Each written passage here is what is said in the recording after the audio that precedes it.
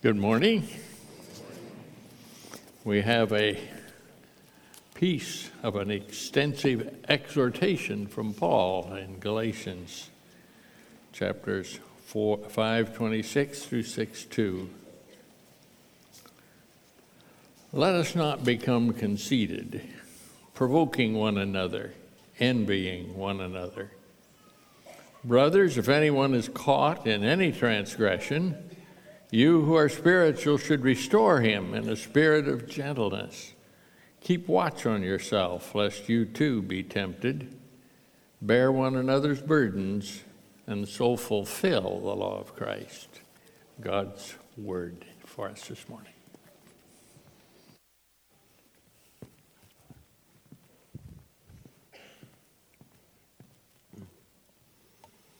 Good morning. Well, as well, would you join me in prayer as we beseech our God and ask for Him to help us in understanding His Word this morning? Let's pray. Father, we come before You and we are absolutely grateful. We recognize the fact that You are sovereign, You are creator, You are sustainer, You are the provider. Father, You are holy.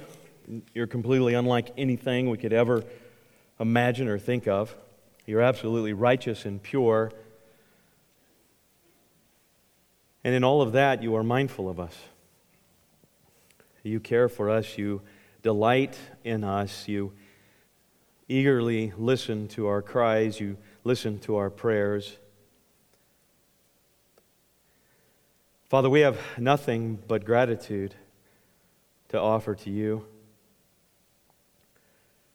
The Scriptures are very clear that even if we had all of the cedars and all of the wood of Lebanon, it would not be enough. If we had all of the things of this earth, it would not be enough. For You are worthy of so much more than we could ever give. And that just continues to emphasize how much we live by grace. And Lord, it's tempting for us to take advantage of that grace or to obscure that grace. We'd ask You, Lord, to protect us from doing so. But instead, we would exemplify that grace. We would rejoice in that grace, that we would live out that grace in the way that we live with one another. That we would be a community of indwelt by the Spirit believers who embody Your grace in the way that we bear one another's burdens. And in particular, that we bear the burden of each other's sins. And that we learn how to be spiritual people who walk by the Spirit to restore those who are caught in sin with gentleness and with humility, so that they might be restored, that they might enjoy the life of walking by the Spirit and not carrying out the deeds of the flesh. We thank You and we praise You for putting us together. It is by grace alone. In Jesus' name, amen. Well, these last few weeks have certainly been a tremendous reminder to us that suffering is a part of life. It is an unnatural part of life, for that is not how God created things. But we live in a tension between Genesis 3 and the fall, and that of the hope of Revelation 21. As we think about Revelation 21, verses 1 through 4, listen to what John says. He says, I saw a new heaven and a new earth, for the first heaven and the first earth had passed away, and the sea was no more. And I saw the holy city, New Jerusalem, coming down out of heaven from God. And it was prepared as a bride adorned for her husband. And then I heard a loud voice from the throne saying, Behold, the dwelling place of God is with man. He will dwell with them, and they will be His people, and God Himself will be with them as their God. He will wipe away every tear from their eyes, and death shall be no more. Neither shall there be mourning, nor crying, nor pain any more, for the former things have passed away. That is our eternal hope. And we live in the in-between times of Genesis 3 and Revelation 21. I had the wonderful privilege of being able to teach a class at a seminary in Beirut, Lebanon a few weeks ago. And in this class were church leaders and pastors of Christian churches in both Syria and Lebanon. There was one man in particular that when we got to the topic, the class was on theology and counseling and just how our theology should inform and shape the way that we counsel one another. And one of the men made certain to comment when we began to address the issue of eschatology and the end times, and in particular we looked at Revelation 21. He was a man who lived in Damascus at the time, but he was actually from northern Syria. But his places of business, he had two places of businesses that had been bombed, had lost family members as a result, and had just built his third place where he had his business and his livelihood in Damascus. And in working in the church there and the many different issues that they face on a regular basis, he said, "This is our hope. We talk about this more than anything else." And I began to realize they were living out and embodying what Paul said to the Thessalonians, encourage one another with these things. These things being the end times, the time when Christ will redeem us, will restore, will recreate. But in the meantime, we live in what Paul describes as our present condition in Romans 8. In Romans 8:18, he says, "I consider that the sufferings of this present time are not worth comparing with the glory that is to be revealed to us. For the creation waits with eager longing for the revealing of the sons of God." See, all of creation is eagerly anticipating restoration and recreation. And when he says and he uses that word, waits eagerly, it's the idea, if you will, especially with the holidays coming along.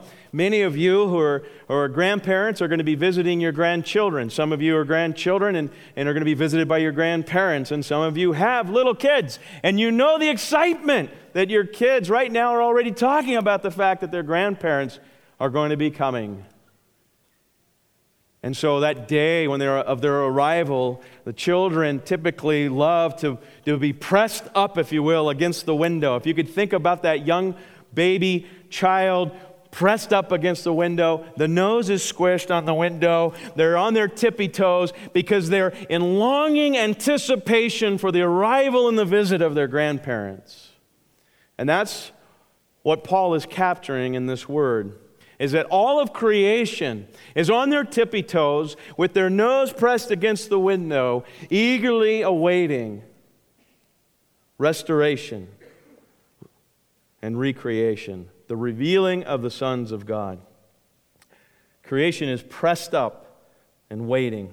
When Christ is revealed and believers are revealed with Him in glory, there will be an eternal separation from sin and the suffering that comes as a result of that.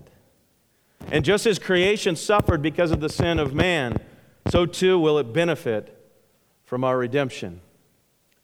Verse 20, he goes on to say, "For the creation was subjected to futility, not willingly, but because of Him who subjected it, in hope that the creation itself will be set free from its bondage to corruption and obtain the freedom of the glory of the children of God. For we know that the whole creation has been groaning." And so not only is creation waiting with eager expectation for the return of Christ and recreation, but as well in the meantime, creation itself is groaning, Paul says. And that word for groan, it refers to the utterances of someone who is caught in a dreadful situation and has no immediate prospect of deliverance. And he goes on to say not only the creation, but he says we ourselves. We who have the first fruits of the Spirit, we groan inwardly as we wait eagerly. So not only is creation groaning in desperation and waiting on their tippy toes with nose pressed against the window with eager anticipation, but so are we.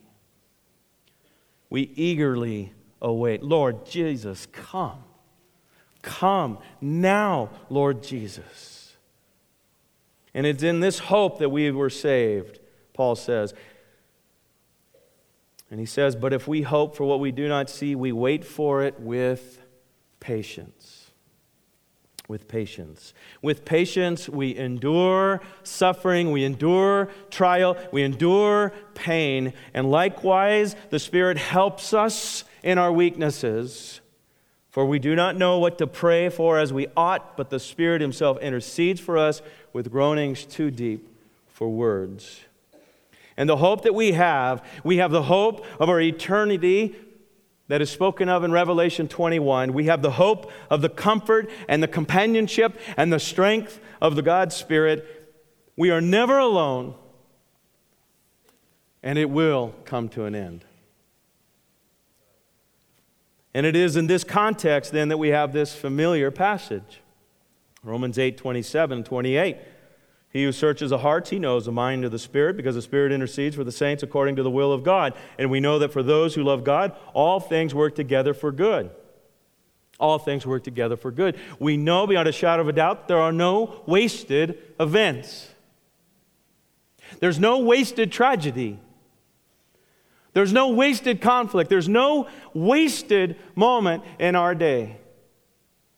For our sovereign, loving, and caring God sees fit that all things work together for our good. But then what is that good? See, for the believer, the ultimate good is that I might be conformed to the image of Jesus Christ. And so then it is in that I find my comfort. Because I want to be more like Jesus Christ.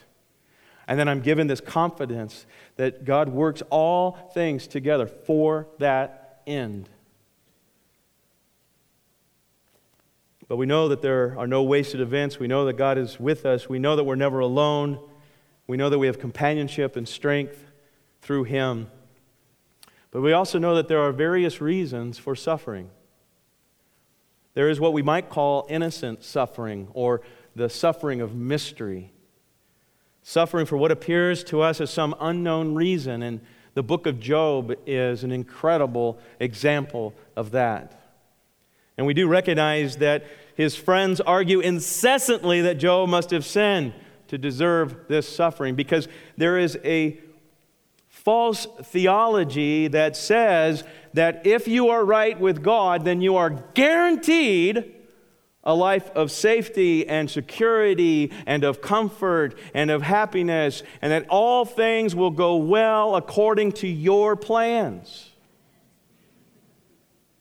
And that's the premise of theology that Job's counselors are coming to him with. And so they have to believe that because Job is going through what he is going through, he must have sinned. And yet God Himself says, there is none like him on earth, a blameless and upright man who fears God and turns away from evil. There are times when we will suffer mysteriously. But the fact that we belong in a sin-cursed world, we are in an in-between state. We're in between Genesis 3 and Revelation 21. And in that moment, as Paul describes, creation and we ourselves are groaning under the pressure of suffering, and we eagerly anticipate the recreation of the new heaven and new earth.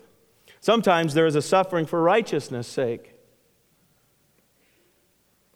Paul, 2 Corinthians 11, talks about the fact that Paul was stoned, he was whipped, he was beaten, he was imprisoned, he was threatened, he was slandered, he was deserted by friends, he suffered poverty, all because of his efforts to proclaim the gospel, to spread the gospel, and to plant churches.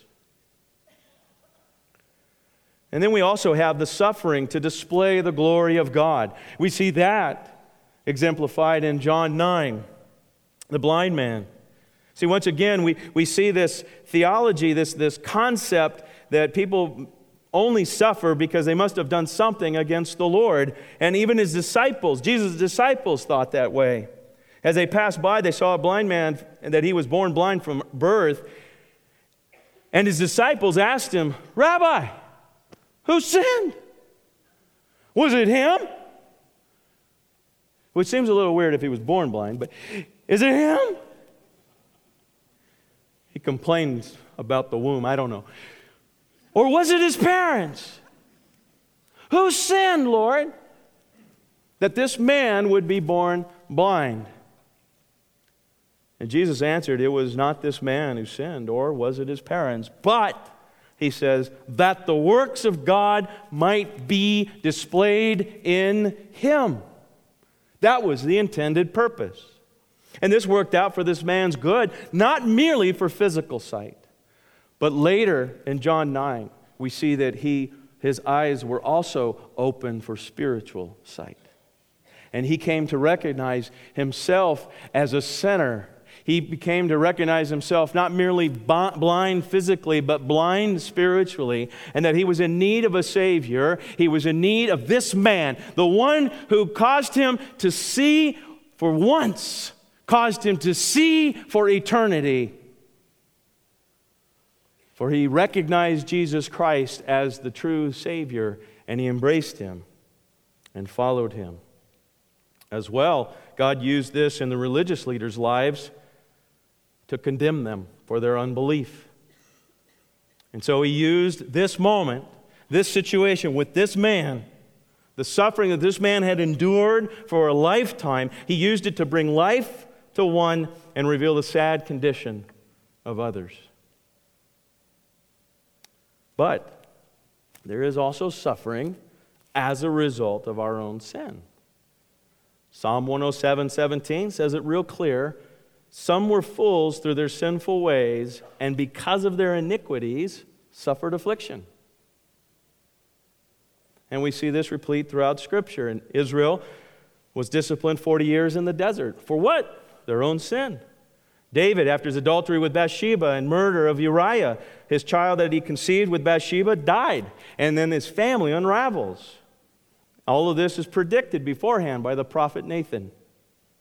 Ananias and Sapphira, the Lord strikes them dead after they lied to make themselves look more generous than they really were. Judas Iscariot, he suffered the guilt of his sin and took his own life. Paul reaffirms this principle in 2 Corinthians 7, but he also clearly displays his heart behind it and resonates then with the heart of God behind suffering that might be as a result of our own sin. In 2 Corinthians 7, he says this, "For even if I made you grieve with my letter," referring to the first letter, "I did not regret it, though I did regret it." Okay, Paul, what are you saying? And the point of what Paul is saying is that he says, I regret the uncomfortableness, I regret the pain, and I regret the sorrow that was caused by this letter. But then again, I do not regret it, because he says in verse 8, "I see that letter grieved you, though only for a while, but as it is," he says, "I rejoice."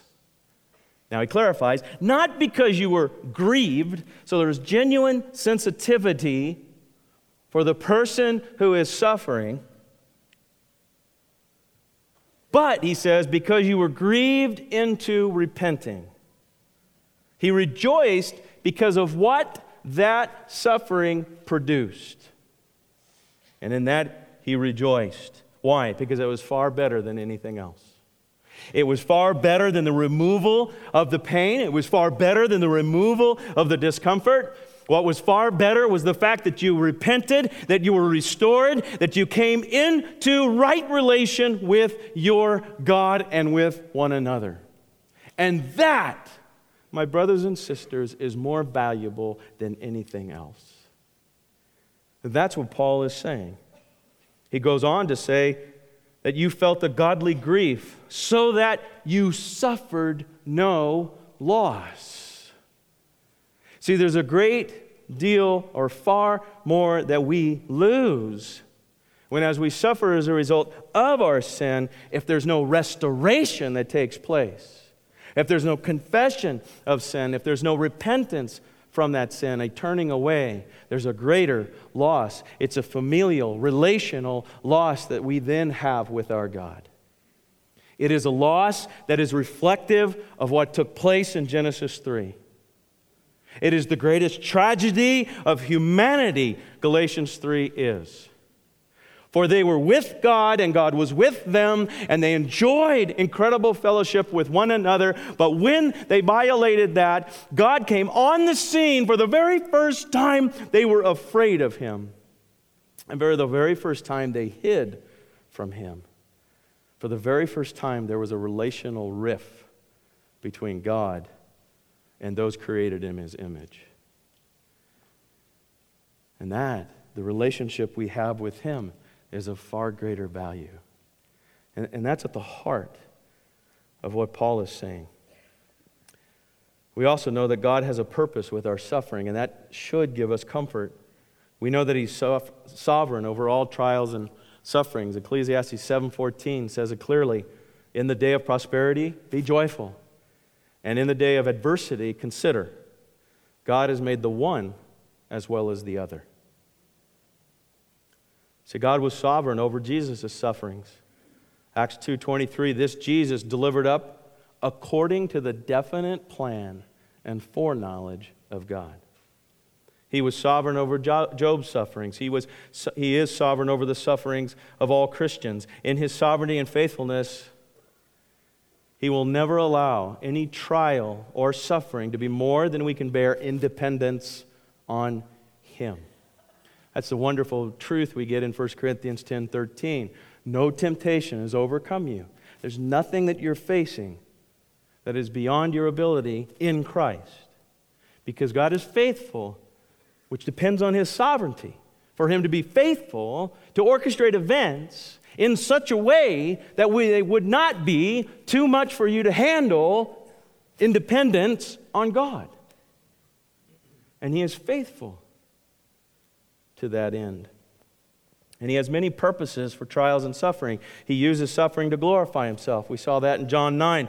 He uses suffering to instruct us to bear the fruit of righteousness. We saw that last week in Hebrews 12. He uses suffering to test and purify our faith. He uses suffering to conform believers to the image of Jesus. We saw that in Romans 8. He uses suffering to make us useful in ministry to others. He uses suffering to teach us to rely on Him.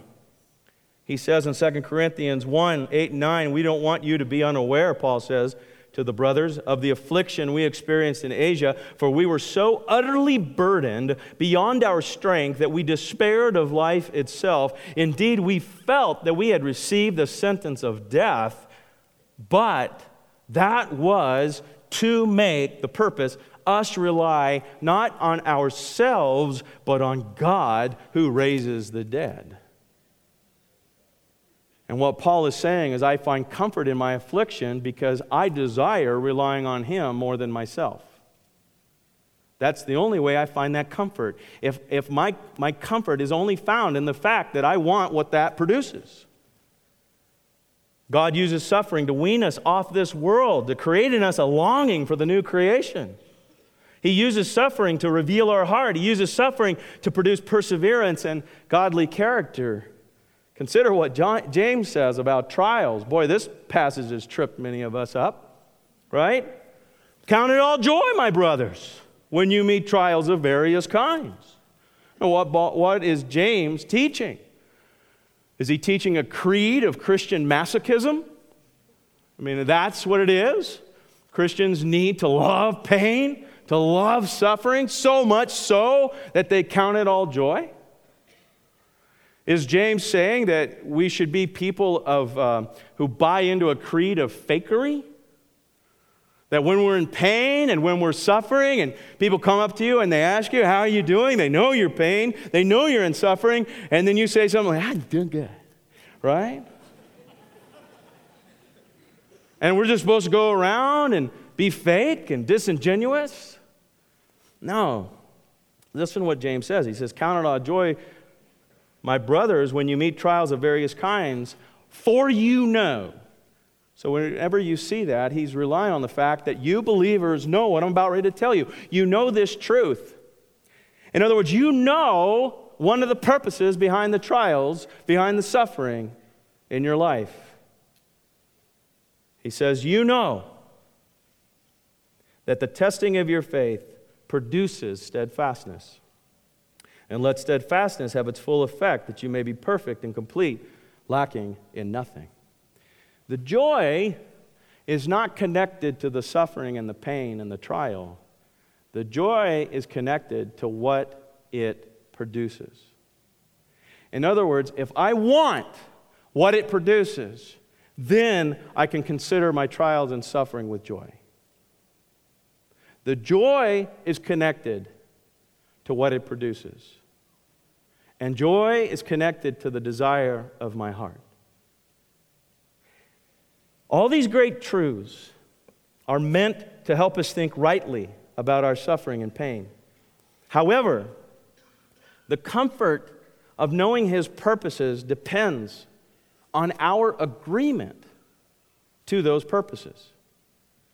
See, once again, the joy that James refers to is not a creed for Christian masochism, but instead it's a revelation and a reminder that we can consider it all joy because through trial and through suffering and through pain produces an incredible characteristic called steadfastness, which is absolutely essential to becoming more like Jesus Christ. And what James is assuming is that that is the heartbeat of the Christian reader. That's then why he can say to consider it and count it joy. It's dependent on our desire being aligned with God's purposes. Do we want what He wants? Steadfastness, perfect and complete in Christ. And so we know that in our sufferings we're never alone and that they will indeed come to an end. We know that there are no wasted events, no wasted tragedies or sufferings. We know that, as we saw in Hebrews 12, that the one who is sovereign over them all is our loving Father, and that none of these sufferings separate us from the love of God which is in Christ Jesus. And behind every bit of suffering, every pain, every tear, every cry of the heart is a good God who is always up to something good. And so we also understand that God is with us and that God cares for us.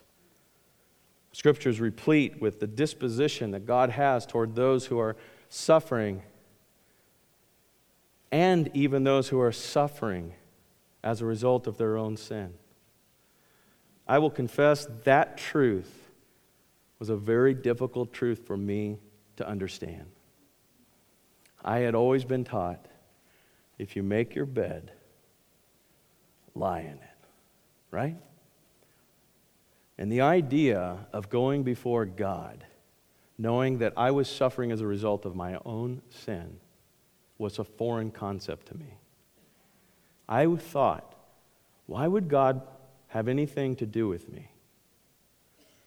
I'm going through what I'm going through right now as a result of my own stupidity, as a result of my own foolishness. Why would I bother God with that? And in that I learned the mercy of God. And I learned that God walks through us through all suffering and all pain, even that which is as a result of my sin. Wow. What a loving Father we have. And so the psalmist says, I believe that I shall look upon the goodness of the Lord in the land of the living. Wait for the Lord. Be strong. Let your heart take courage. Wait for the Lord. Cast your burden on the Lord, and He will sustain you. Do not be anxious about anything, but in everything by prayer and supplication with thanksgiving, let your requests be made known to God, casting all your anxieties on Him because He cares for you. The Lord is near to the brokenhearted, and He saves the crushed in spirit. I know I've shared this with you before, but I want to remind you of the disposition our God in heaven has toward you when you are crying out to Him in the midst of suffering and pain. The Hebrew makes it very clear, wants to paint a picture of God's disposition toward us when he talks about the fact that He inclines His ear or He inclines His heart to us. Remember, it's the idea of Him cupping His ears and leaning forward. You know that when you are crying out to your God in the pain of your suffering, by whatever reason it might be, for whatever purpose that it might be, that you can cry out to Him and know full well that His disposition toward you is that of one cupping his ears and leaning in to listen to and to care for everything you have to say. That's our loving Father. And in God's sovereign caring plan, He indwells us with His Spirit that we might enjoy fellowship in His body, the church. Part of God's comfort and care is to sovereignly use the church to then bear one another's burdens, and in particular, the burden of our own sin. And we see that in Galatians chapter 6, verses 1 and 2. He says, "Brothers, if anyone is caught in any transgression, you who are spiritual should restore him in a spirit of gentleness. Keep watch on yourself, lest you too be tempted. Bear one another's burdens, and so fulfill the law of Christ." See, Paul was concerned for the Galatian church. False teachers were greatly influencing the Galatian Christians. They were teaching a gospel that was no gospel at all. They were teaching a form of works righteousness. The Galatians, they weren't true believers, they said, unless they were circumcised. And that was not a gospel of grace. It was a gospel of legalism, which is no gospel at all. And that is the teaching that says you must do this, you must perform that in order to be saved. And Paul reemphasizes the grace of the gospel throughout Galatians in chapter 2 and chapter 3, and then even in chapter 5, he says, "For freedom Christ has set us free." And then he says to them this then, "Stand firm in the gospel of grace, and submit no longer to a yoke of slavery." But then he goes on to expound the implications of this gospel of grace. And one of the implications is that we love one another. In Galatians 5:13 and 14, it says, "You were called to freedom, brothers. Only do not use your freedom as an opportunity for the flesh, but through love serve one another. For the whole law is fulfilled in one word, you shall love your neighbor as yourself." We walk by the Spirit rather than living by the impulses and desires of our flesh. Paul says that in Galatians 5:16 through 18. He says, "I walk by the Spirit, and you'll not gratify the desires of the flesh." The desires of the flesh, they're against the Spirit. The desires of the Spirit, they're against the flesh. They're opposed to each other. Keep you from doing the things you want to do. But if you're led by the Spirit, you're not under the law. And in verse 24, "And those who belong to Christ have crucified the flesh with its passions and desires." And so as a result, we humble ourselves before one another in order that we might bear one another's burdens. See, the community of Christ that is walking by the Spirit walks with one another in humility and gentleness, willing to bear the burdens of one another, and in particular, one another's sins. And that's why he says at the close of chapter 5, if we then live by the Spirit, then we have to keep in step with the Spirit, keep in line with Him. Let us not become conceited then, provoking one another and envying one another, because the greatest roadblock to humbly reaching down and picking up the person that's caught in a sin is our pride. See, those who are caught in a trespass, they're in need of restoration. The word for trespass or transgression, that person who's caught in that sin, they deserve help and encouragement as well as rebuke. That caught may imply that the person was actually seen committing the sin, indicating there's no doubt about their guilt. But the word also allows for the idea of the person being entrapped by the sin itself. Very characteristic of those, what we would describe having an addiction. Biblically, that would be somebody with a life-dominating sin. But it's a sin that they so easily get entangled in that it has a grip on them. A grip on them to such an extent that the thought of not doing it anymore is the equivalent of asking them to stop breathing. That's how much it has gripped them. And they're caught. What do they need? They need restoration. From who? The spiritual. Who's the spiritual? The Navy SEALs of the Christian church? The spiritual elite? The leaders, the pastors, those who are specifically trained and qualified to do so, the professionals? Is that the spiritual? Absolutely not.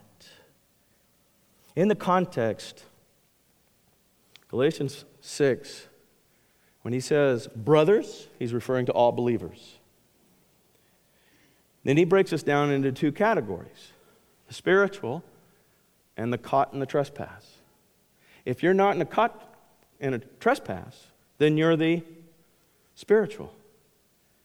Therefore, those of us who are indwelt by the Holy Spirit, who are walking by the Spirit, are the spiritual. We all have a responsibility to one another to help pick up our brother and sister who's caught in trespass.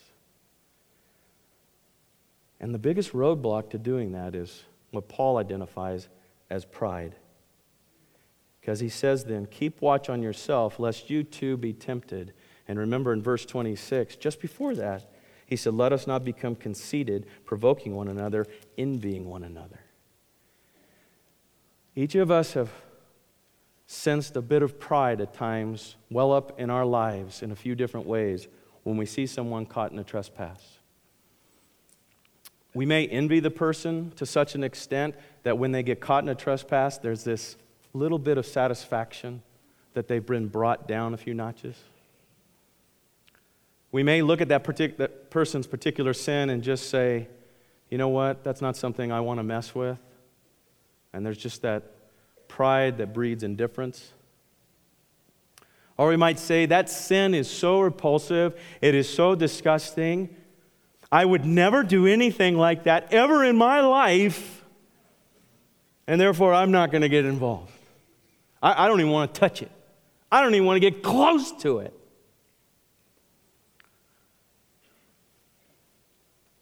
Those are just a few of the different ways in which our pride can get in the way of that willingness to humble ourselves, to reach out to a brother who's caught and pick them up.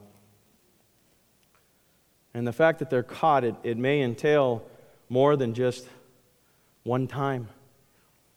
It may entail a long time of walking side by side with them. And we may have to pick them up many times.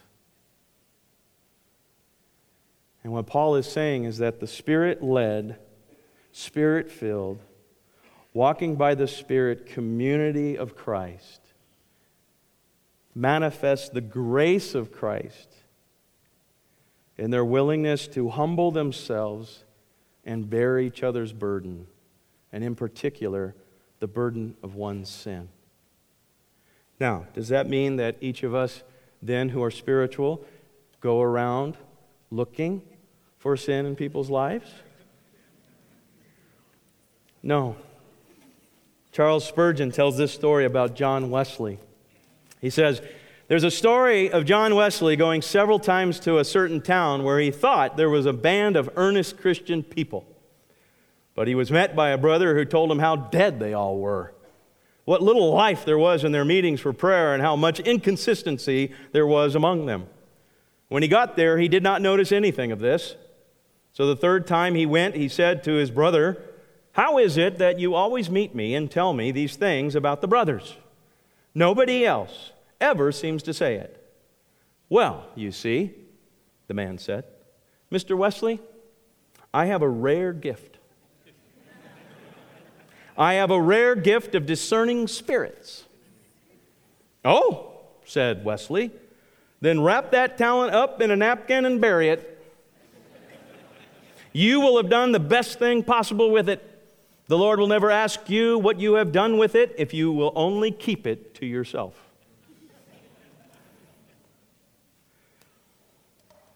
The spiritual person restores a fallen believer with gentleness and humility. We help the fallen believer recognize his sin as sin.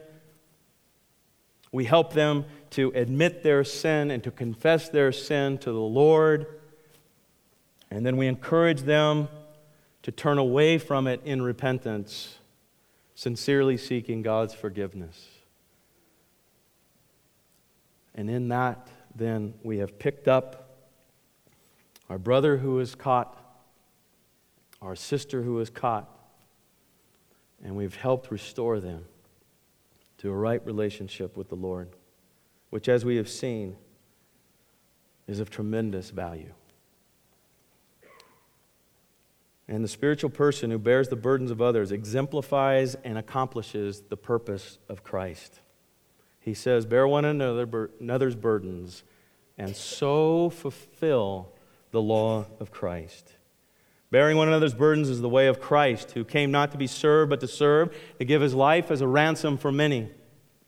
The Lord Jesus Christ bore our sins in his body on the tree. The prophet Isaiah says, "Surely he has borne our griefs, he's carried our sorrows, he's pierced for our transgressions, he was crushed for our iniquities. All we like sheep have gone astray, we've turned every one to his own way, and the Lord has laid on him the iniquity of us all." Jesus Christ, the God-man, is the supreme burden bearer. Let me close with a few questions for us to consider. Are we sensitive to the sin of others, and are we ready to restore them when needed? Are we gentle? Are we humble? Or do we look at certain sins as so bad we'd rather stay away? Do we see other people's sins as repulsive compared to our own? Are we ready and willing to bear another sin for the long haul? Are you caught? If you are caught, look for a spiritual friend. Look for a spiritual friend.